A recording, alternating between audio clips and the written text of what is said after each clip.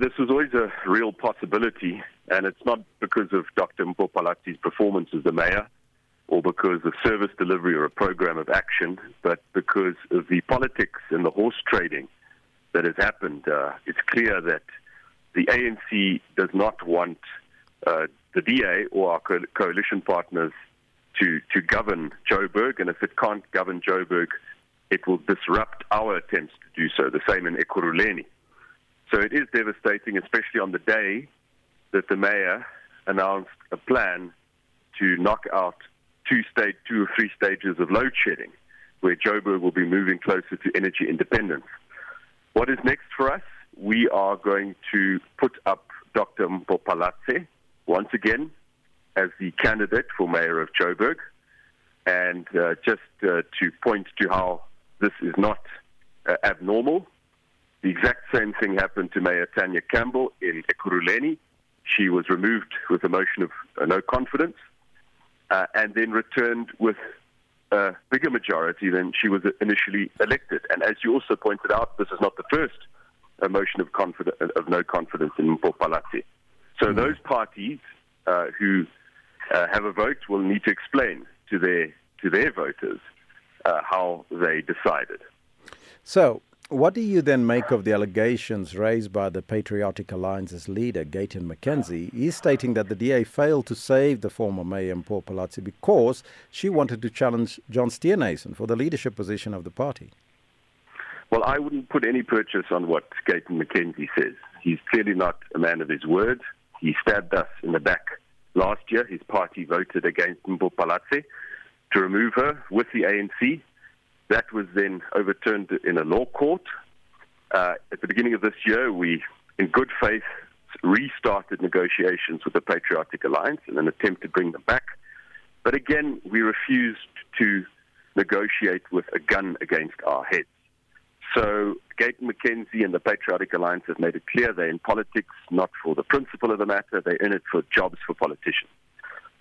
And I would not put any purchase in what he says about anything, quite frankly. So why did the talks in the first place between the DA and the PA to save Mpopalathi collapse? So as I mentioned, last year the Patriotic Alliance was part of this coalition. They then stabbed us in the back, sold out to the ANC. That fell flat. And towards the end of last year, Gayton McKenzie made overtures and said, we please want to return to the coalition. And the negotiations then ensued. It wasn't just between the DA and the Patriotic Alliance. It was all of the coalition partners and the Patriotic Alliance. Several offers and counter-offers were made. But Elvis, there were two important conditions for the DA, and that was we weren't going to place the Patriotic Alliance in a stronger position than before they sold out to the ANC, because that would have encouraged them to sell out to the ANC again. The second was we weren't going to entrust departments that are vulnerable to patronage politics to the Patriotic Alliance, and this includes economic development. They had that portfolio when they had their coalition with the ANC. The MMC was fired, according to the ANC mayor then, for interfering in processes, for collapsing the divide between party and state. And we didn't want that on the watch of the coalition. Unfortunately, the Patriotic Alliance were again demanding that portfolio of economic development. And despite the DA making reasonable concessions, we were willing to give up jobs. The Patriotic Alliance just came in with an attitude of this is what they wanted, and if we couldn't give it to them, they'll go to the ANC. Now, what are your thoughts on the murmurs for Dr. Mpopalathi to join Action SA? Because some Action SA members have even gone as far as tweeting for her to come home, where her husband is an active member. Well, I think those attempts are mischievous. I think Action SA are trying to score cheap political points. You know, I was saying to someone last night, with friends like these, who needs enemies?